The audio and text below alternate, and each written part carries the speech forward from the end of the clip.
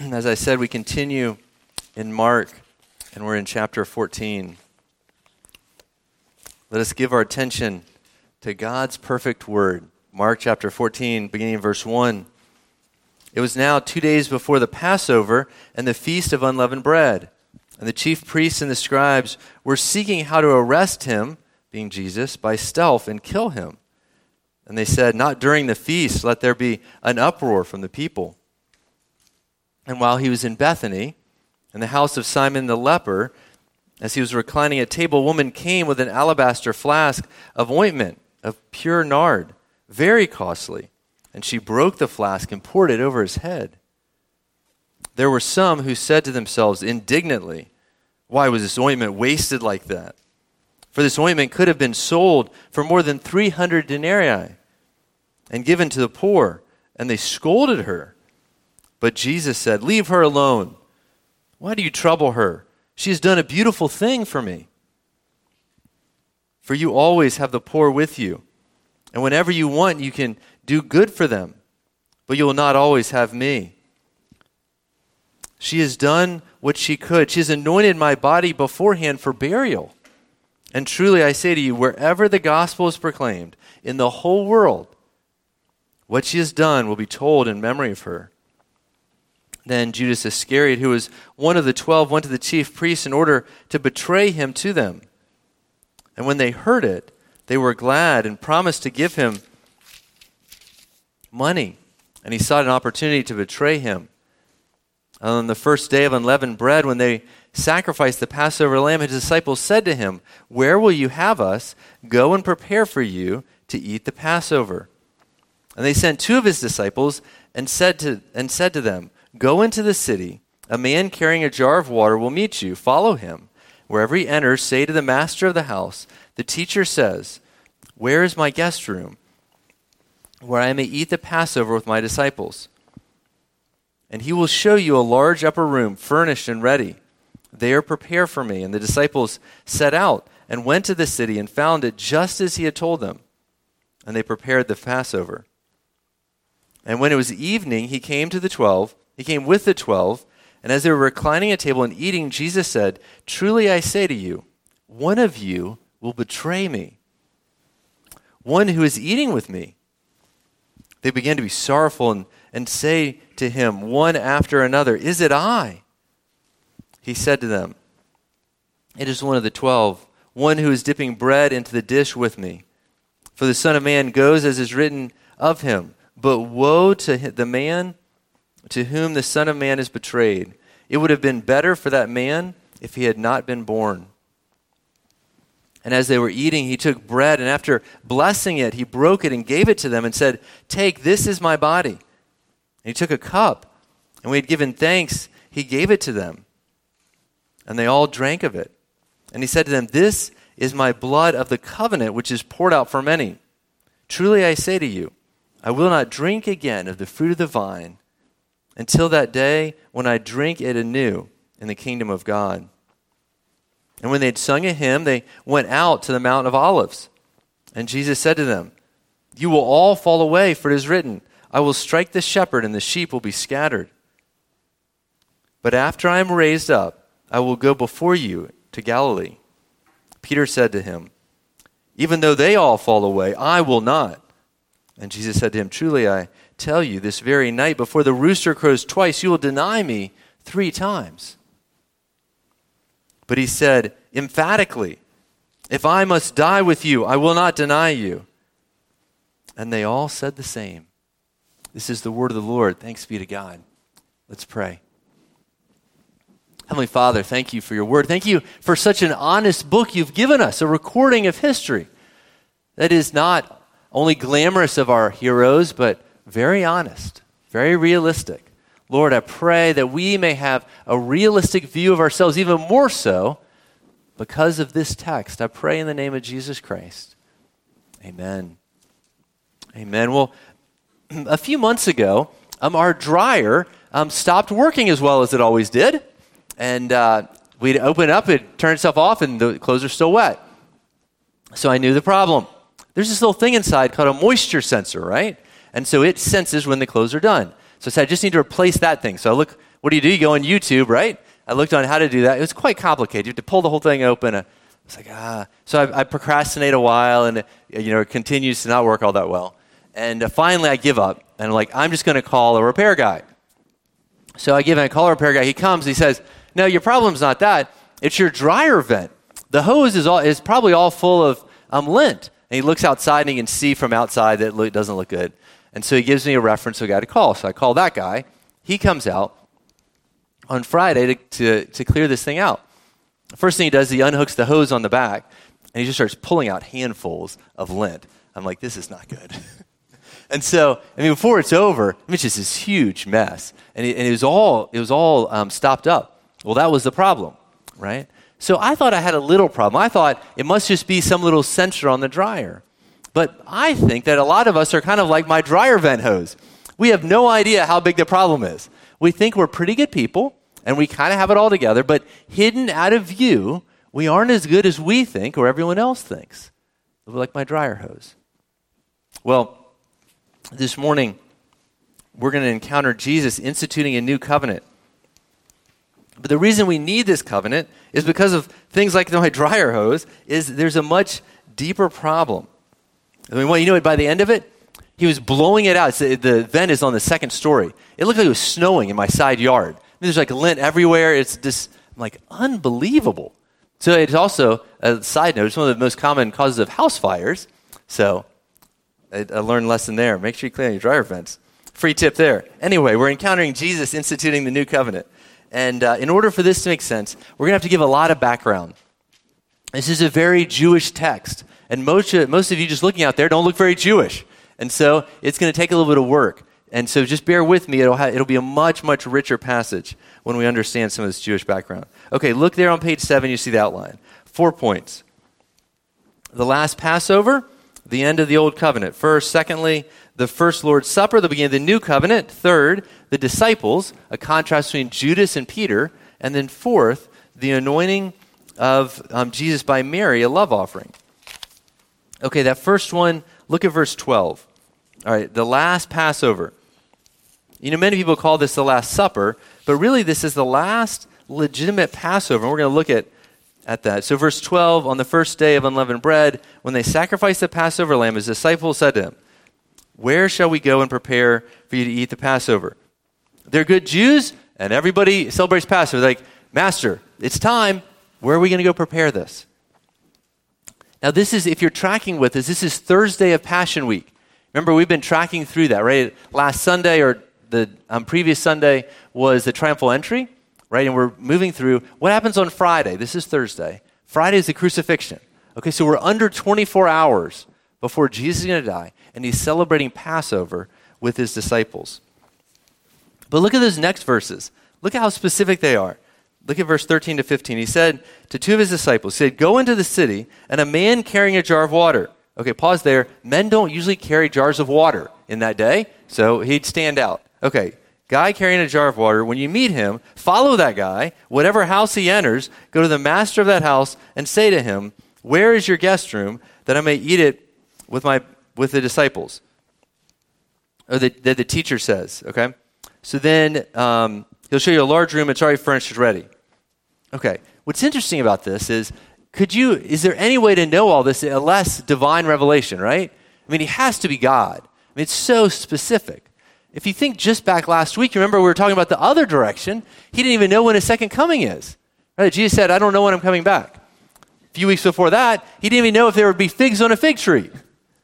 Okay, so the man doesn't know if there's figs on a fig tree. He doesn't know when he's coming back, but he can give all this very specific details about Passover meal. Okay, those are kind of in contradiction, right?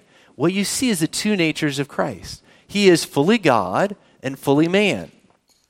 It's a mystery to us. How in the world could both of these be in one person? But we have it. Here he has very divine knowledge, very detailed. And then 16, you see, the disciples set out, went to the city, found it just as he told them. So they prepare the Passover. It's interesting. That repairman that came, that created that snow cloud of lint in my side yard, he was Jewish, had a very thick accent. I was like, I'm pretty sure this guy's Jewish. And so we had this great conversation. And I asked him, hey, can I show you my Hebrew Bible? He said, yeah, when we're done. And so he did a fantastic job. If you ever need your dryer vent cleaned, let me know. He did a great job. But when we're done, I opened up my Hebrew Bible, and I said, can you read this? And so we looked at Isaiah 53. And it's probably one of the clearest places in the Old Testament speaking of Christ. And just had this great conversation. But I was talking to him about the sermon. I said, hey, I'm going to preach this week. It's a very Jewish passage. He knows all that stuff, right? He grew up with that. And we talked about Passover. He said, oh, yeah, we celebrate for 2 weeks. And it's the biggest of all the holidays that we celebrate. Do you know the story of that? Do you know what Passover even represents? I'll help you. Okay, so rewind. The Jews, way back early in their history, they're in Egypt. They're slaves in Egypt. It's a miserable situation. Things are terrible. And God raises up Moses. Moses comes in to Pharaoh, the leader, and says, let my people go. What does Pharaoh say? Nope. So then God starts inflicting plagues on them, right? Plague after plague, just destroying Egypt, right? And they won't listen. So finally we get to the 10th plague. And then it's really getting serious. The 10th plague is the angel of death is going to come kill the firstborn in every home. But he tells his people, go kill a little spotless lamb and then spread the blood over your doorframe. And when the angel of death comes, he will pass over your house. That's where it gets its name, Passover. Will pass over your house. Pretty cool, huh? There's a lot of symbolism in this in connection. We'll get to it in just a minute. But this is where it comes from. And so the Jews were told, remember that meal and do it every year. So they did that every year. If you look through your Old Testament, what's like the story that comes up almost more than any other? It's like on God's resume, his calling card. Here's what I did. I was that guy. It is the Exodus, isn't it? Over and over, he says that I am the God that brought my people out. And so this is kind of the high point. And so they celebrated that for 1,446 years, or give or take. Right? So this is 1446 BC, give or take. And so for almost 1,500 years, they do that every year. Faithful Jews celebrate Passover, remembering God really set us free, really delivered us. Okay, so now where are we? Jesus is celebrating that very meal. Passover lamb has just been sacrificed. They're eating that, and that is the setting. This is the last great Passover. And in it, that Passover lamb was killed. But in 24 hours, who else is going to be killed? Jesus. Isn't that cool? And I told him that. He's like, whoa, that's cool. He didn't know that, that as we celebrate Easter, and that's the same time as Passover, right? That Jesus died at Passover. Well, there's a lot of symbolism there, right? Because Jesus is the Passover lamb, and he was sacrificed. I think that's cool. Okay, all the parallels. Here's 4 parallels. God's judgment brought death to those outside the covenant. God's judgment brought death to those outside the covenant. So when the angel of death came, if you weren't the people of God, there was death. It's also true in the second coming, right? Those outside the covenant will be judged, and there will be death. Additionally, salvation came through a substitute. There was a lamb that died. Jesus died for us. In another way, it required personal action. You couldn't just be a Jew. You had to actually go smear the blood. If you didn't do that over your door, even if they were Jewish, there would be death. Kids, you don't get to heaven because of your parents. You get to heaven because you have to place your faith in Christ. Just like the Jews, they didn't get to heaven because they were just, hey, I'm a Jew. No, they had to obey God. You have to place your faith in Christ. You have to say, I'm sorry for my sins. I shouldn't have done all these things that I did. Please forgive me. It's true of all of us. In Egypt, lastly, they were slaves. We also were slaves to sin, weren't we? And God broke us free. There's a lot more parallels, but there's at least those. So this is one of the 2 big things that the Jews had. They had this, Passover Day, and what was the other thing? Circumcision. Circumcision was the sign they were part of the covenant. Okay, so in a couple minutes we're going to talk about what happened in the new covenant. Okay, that's the old covenant, those 2 things. But they practiced it over and over again. This was all just a shadow of what was to come. So that's our second point. The first Lord's Supper. So that was the last Passover, last legitimate one at least. And then now we have the first Lord's Supper. Look at verse 22 to 24. And as they were eating, they took bread. And after blessing it, they broke it and gave it to them. Jesus did. Take, this is my body. Well, that's quite a statement. This is my body.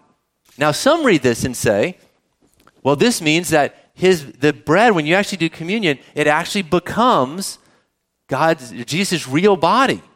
Doesn't it say, this is my body? Well, there's two problems with that understanding. One is, who's holding the bread as this is being said? Jesus. And he's kind of using his body right then, right? And so it can't be his body because he has his body. Okay, that's one. Does that make sense? The other is Jesus often talks like this. He's called himself a door. He's called himself a cornerstone. He says, I am the cornerstone. He says all kind of things. I am a lamb, I am a fountain, I am a rock. John 6, long before this, he says, I am the bread of life. So this is very normal for Jesus to say, I am something, that we could understand it. So when he says, this is my body. So we understand it this way, that Christ is not present physically or locally in the elements, but that by the Holy Spirit, we truly encounter him, both body and blood, spiritually, for our spiritual nourishment, through faith. The supper brings Christ to us in a real spiritual, non-physical, and mysterious way. It's important to know when you're doing communion, that's what we're doing. Okay, but think about this. It wasn't just Passover that you had that lamb. The whole sacrificial system, right? There were all kind of animals dying in the Old Testament, weren't there? And all of that pointed forward shadows of Christ. And have you heard the term substitutionary atonement? Substitutionary atonement. Let me explain this. Kids, let me tell you a story.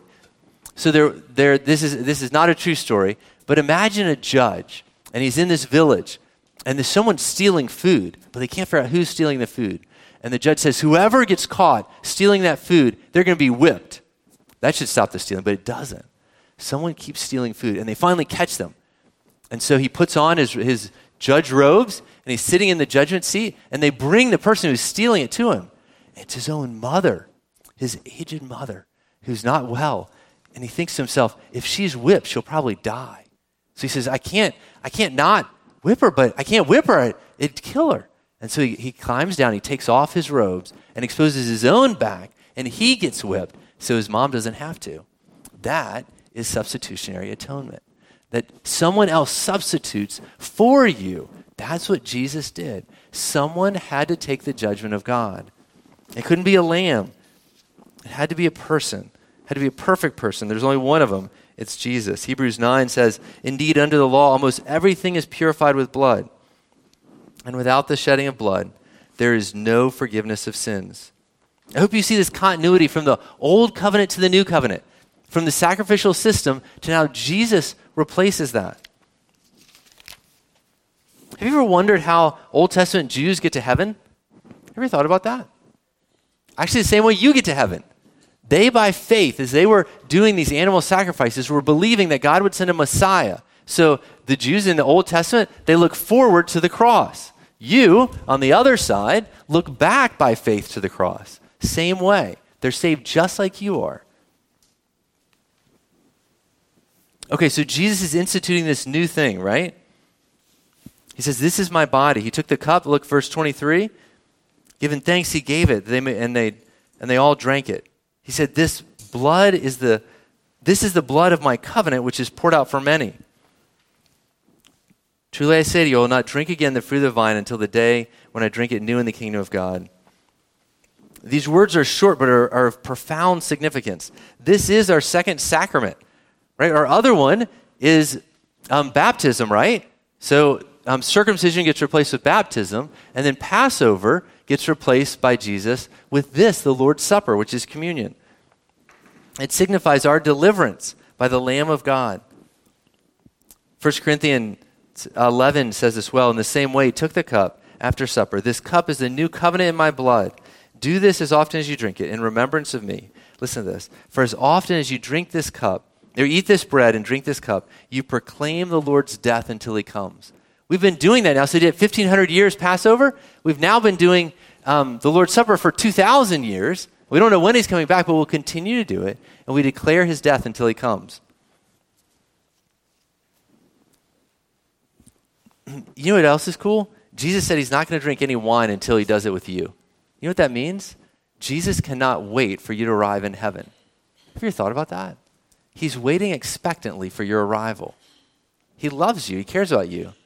I think it's cool to be like a husband who makes this beautiful meal for his wife, and she's running late, and so he just sits there at the table with the food. He's not going to eat it without her, or he's just waiting for her arrival. He loves her. Jesus is like that. He loves you. He is your husband in heaven who's waiting at the dinner table for you to arrive. Not really. He's at by the right hand of God, but you get the picture, don't you? Okay, so now you get that. That's the core of this whole passage. Now let's look at all the people that are surrounding it. Okay, we have some characters. That brings us to our third point. The disciples, Judas and Peter. Remember, Jesus just spent 3 years, night and day, training these guys. Right? If anyone could get anyone ready for any mission, it was Jesus. And so we get to this. This is the last meal they're going to eat together. And right in the middle of it, look at verse 18. He says, and as they reclined at table and eating, Jesus said, "Truly I say to you, one of you will betray me. One of you will betray me, one who is eating with me." Man, that's wild. One of Jesus' own would betray him. It's so familiar to you, it's hard for it to be surprising. But if you didn't know it, it'd be shocking that one from his own inner circle that he had trained would be the one who betrayed him to his enemies. But at least Jesus had 11 other faithful guys, right, to hand the baton to. We'll skip down to 26. They sang a hymn, they went to the Mount of Olives, and Jesus said to them, "You will all fall away." Oh, great. As it is written, "I will strike the shepherd, and the sheep will be scattered." You mean after all that, 3 years of training, and everyone's going to abandon him? These are the guys that he's going to hand Christianity to? The baton to lead this movement into the whole world. Every one of them. So he's quoting Zechariah 13:7. And he's saying, "This prophecy will be fulfilled in you. When the shepherd is struck, all the sheep will scatter." Okay, and then Peter steps forward. Peter often does this. He's a bold guy. He steps forward and has something to say. Look at what he says. He says, verse 29, "Even though they all fall away," I'm sure all the disciples love that, right? "Even if they all fall away, I'm not going to." Really? Jesus just said, you're going to do this. And there's a prophecy that says so. Peter says, I'm not going to. How foolish. How foolish of him. Jesus said, "Truly, I tell you, this very night, before the rooster crows twice, you will deny me 3 times. Peter still is arguing with Jesus. Isn't that crazy? He comes back to him. "If I must die with you, I will not deny you." Peter did not know himself very well. Peter did not know himself very well. I mean, he's arguing with Jesus, saying, "No, I'm going to," and then they all agree, right? They're all like, "No, we won't leave you." They're going to call Jesus a liar and then say, "Yeah, we're going to beat the prophecy." Wow. Would we be so foolish? How well do we know ourselves? How well do you know yourself? Would we ever be so foolish? How self-aware are you? In college, I was on a college retreat, and the speaker said, write on a piece of paper everything that you will never, it's a sin you'll never commit in your life. Gave us a minute. He said, ball it up. He said, you shouldn't write anything on that list. You do not know yourselves. You are capable of far worse sins, given the right circumstances, than you could ever imagine. That was a sobering moment for 21-year-old me. There is something very helpful about failing miserably. There is something very helpful about, I know it sounds weird, doesn't it? Very helpful about failing miserably. You know, it helps us have a realistic view of ourselves, our dependence on God. It helps us be humble and not judge others and not think too highly of ourselves. It's a painful reminder that we cannot save ourselves by our own self-effort. Remember, Jesus just instituted the new covenant. I remind you of the connections back. Do you remember Abraham? Remember Father Abraham, kids? Had many sons. Yep, you know it. All right, so Father Abraham, God, when he made the covenant with Father Abraham, it was only God who ratified it. What it meant was it was an unconditional covenant. It was a covenant without conditions. That God said, I'm going to do my part no matter what you do, Abraham. Now that's a good deal. That's the way the covenants have been through all of Scripture. So same with the new covenant, right? When he was serving that meal, right, the Lord's Supper, they had not earned it. They did not deserve it. He said, "This is my body and this is my blood." It was just a gift. That's the way it's always been. See, but the disciples immediately respond to that and say, "Not me. Man, I'm faithful. I'm going to stick with you to death." How foolish. How foolish. Over and over, the disciples failed Jesus. "If I must die with you, I will not deny you," they cry. I mean, think this is so who does the early church have as its heroes? These guys. And they've got this Bible, right? Or it's coming together, and these accounts of their failures over and over again. Now that's kind of awkward, isn't it? To be a leader and be preaching from a book that basically shows all your greatest blunders as a leader for everyone to know. Have you ever thought about that? I mean, how is Peter painted in all these stories? We've seen many times in which he's doing foolish things. Humiliating, even. They learn they cannot put their hope in the apostles, but only in Christ. It helped probably the apostles stay humble, right? They couldn't deny that they had failed big. It helped them have a realistic view of themselves. Again, I ask, do you have a realistic view of yourself? I want to share a story with you. Not because I'm proud of it, because I think it might be of some use to you. A few of you know, a few weeks ago, I was out with my wife, and we stopped to get some hot tea to drive through, and they gave us 2 big cups of boiling water, and filled right to the brim. So we pull and park. I say, "This isn't safe." And so I open my door to pour some of it out so it would be safer. In backstory, I'd had a pretty lousy day. I was not in a really good mood. I'd even texted my prayer triad already on that drive saying, "Please pray for me. My heart's not in a really great place." And so then I'm trying to pour out this water. Well, getting the lid off, I managed to spill it all over myself, in which the knee-jerk response is to release the thing, which then just dumps boiling water all over my hand. And so I get second-degree burns. Some of you saw those all across the back of my hand. That part isn't all that interesting. What happens next is I lost it. This is not normal, but I lost it. I was so fuming mad at the whole situation that I got out of my car, saying an inappropriate word, kicked my car, threw down something, and was in a rage. That was actually me. That wasn't some other guy. That was me. Humiliating. I'm glad none of you were there. But that was me. You see, that God used that as a helpful reminder to me, you know what? You are capable of losing it. You are capable of humiliating yourself. You are not as good as you think. See, when we fail, God can use it in a very instructive way.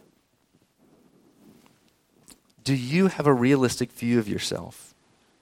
Parents, I encourage you, before your children, humble yourselves. It will be very instructive for them. Husbands to your wives, wives to your husbands, humble yourselves. Before each other, humble yourselves. I mean, if we cannot be honest here about our failings, what in the world are we doing here, folks? Right? If this is not a place that we can own our sin, because we don't have to own it. Someone else already paid for it.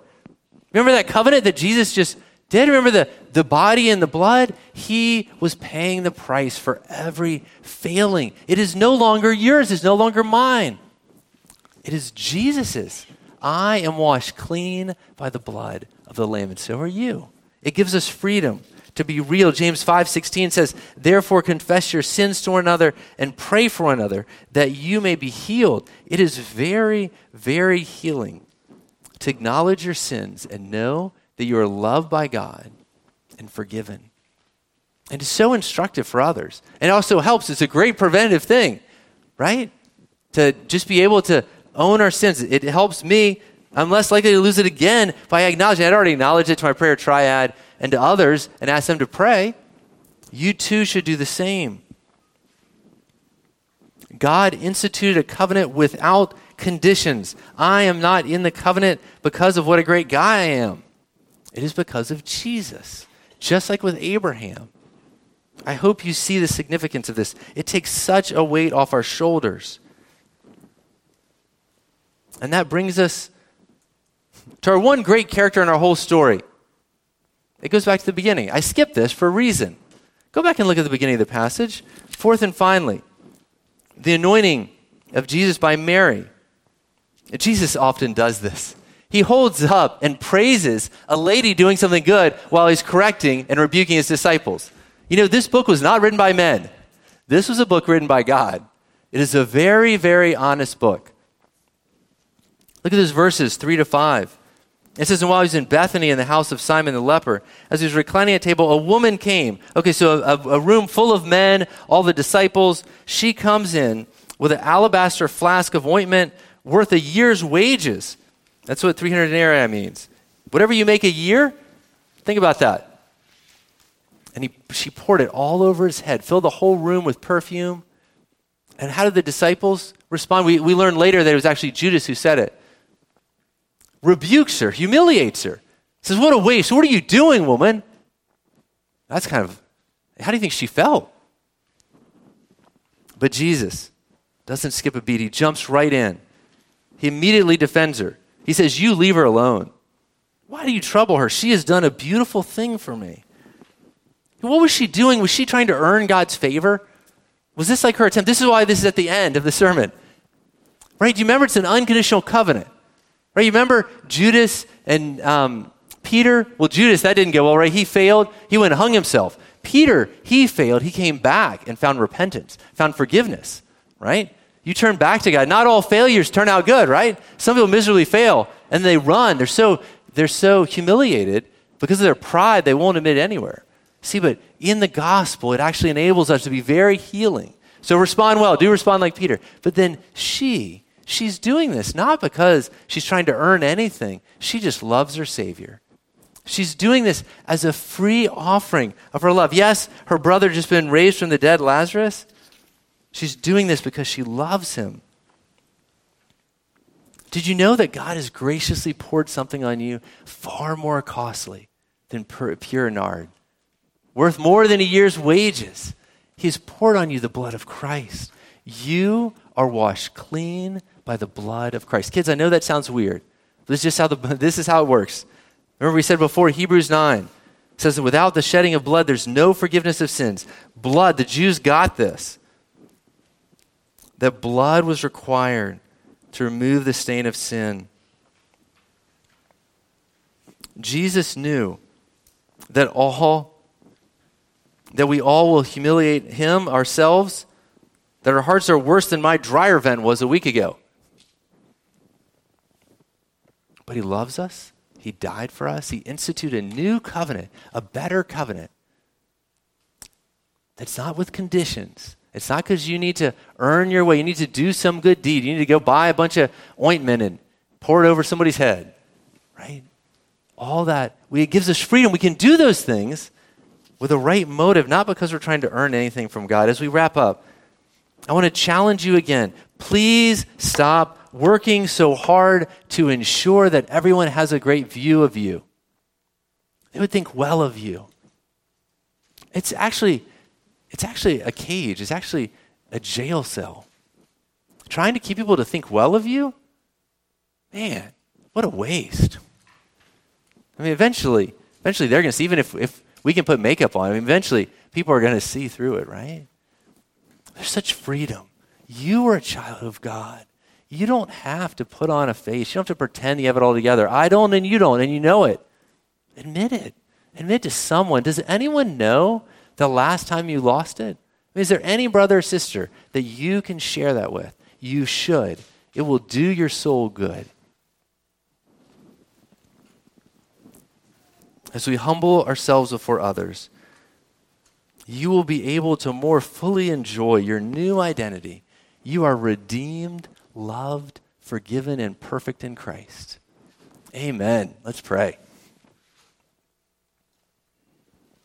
Lord, we thank you. We thank you that you gave us such examples. You gave me an example of how to humble oneself before others. For this very gospel had its source as Peter, the man who's being humiliated. And he did not edit any of this out.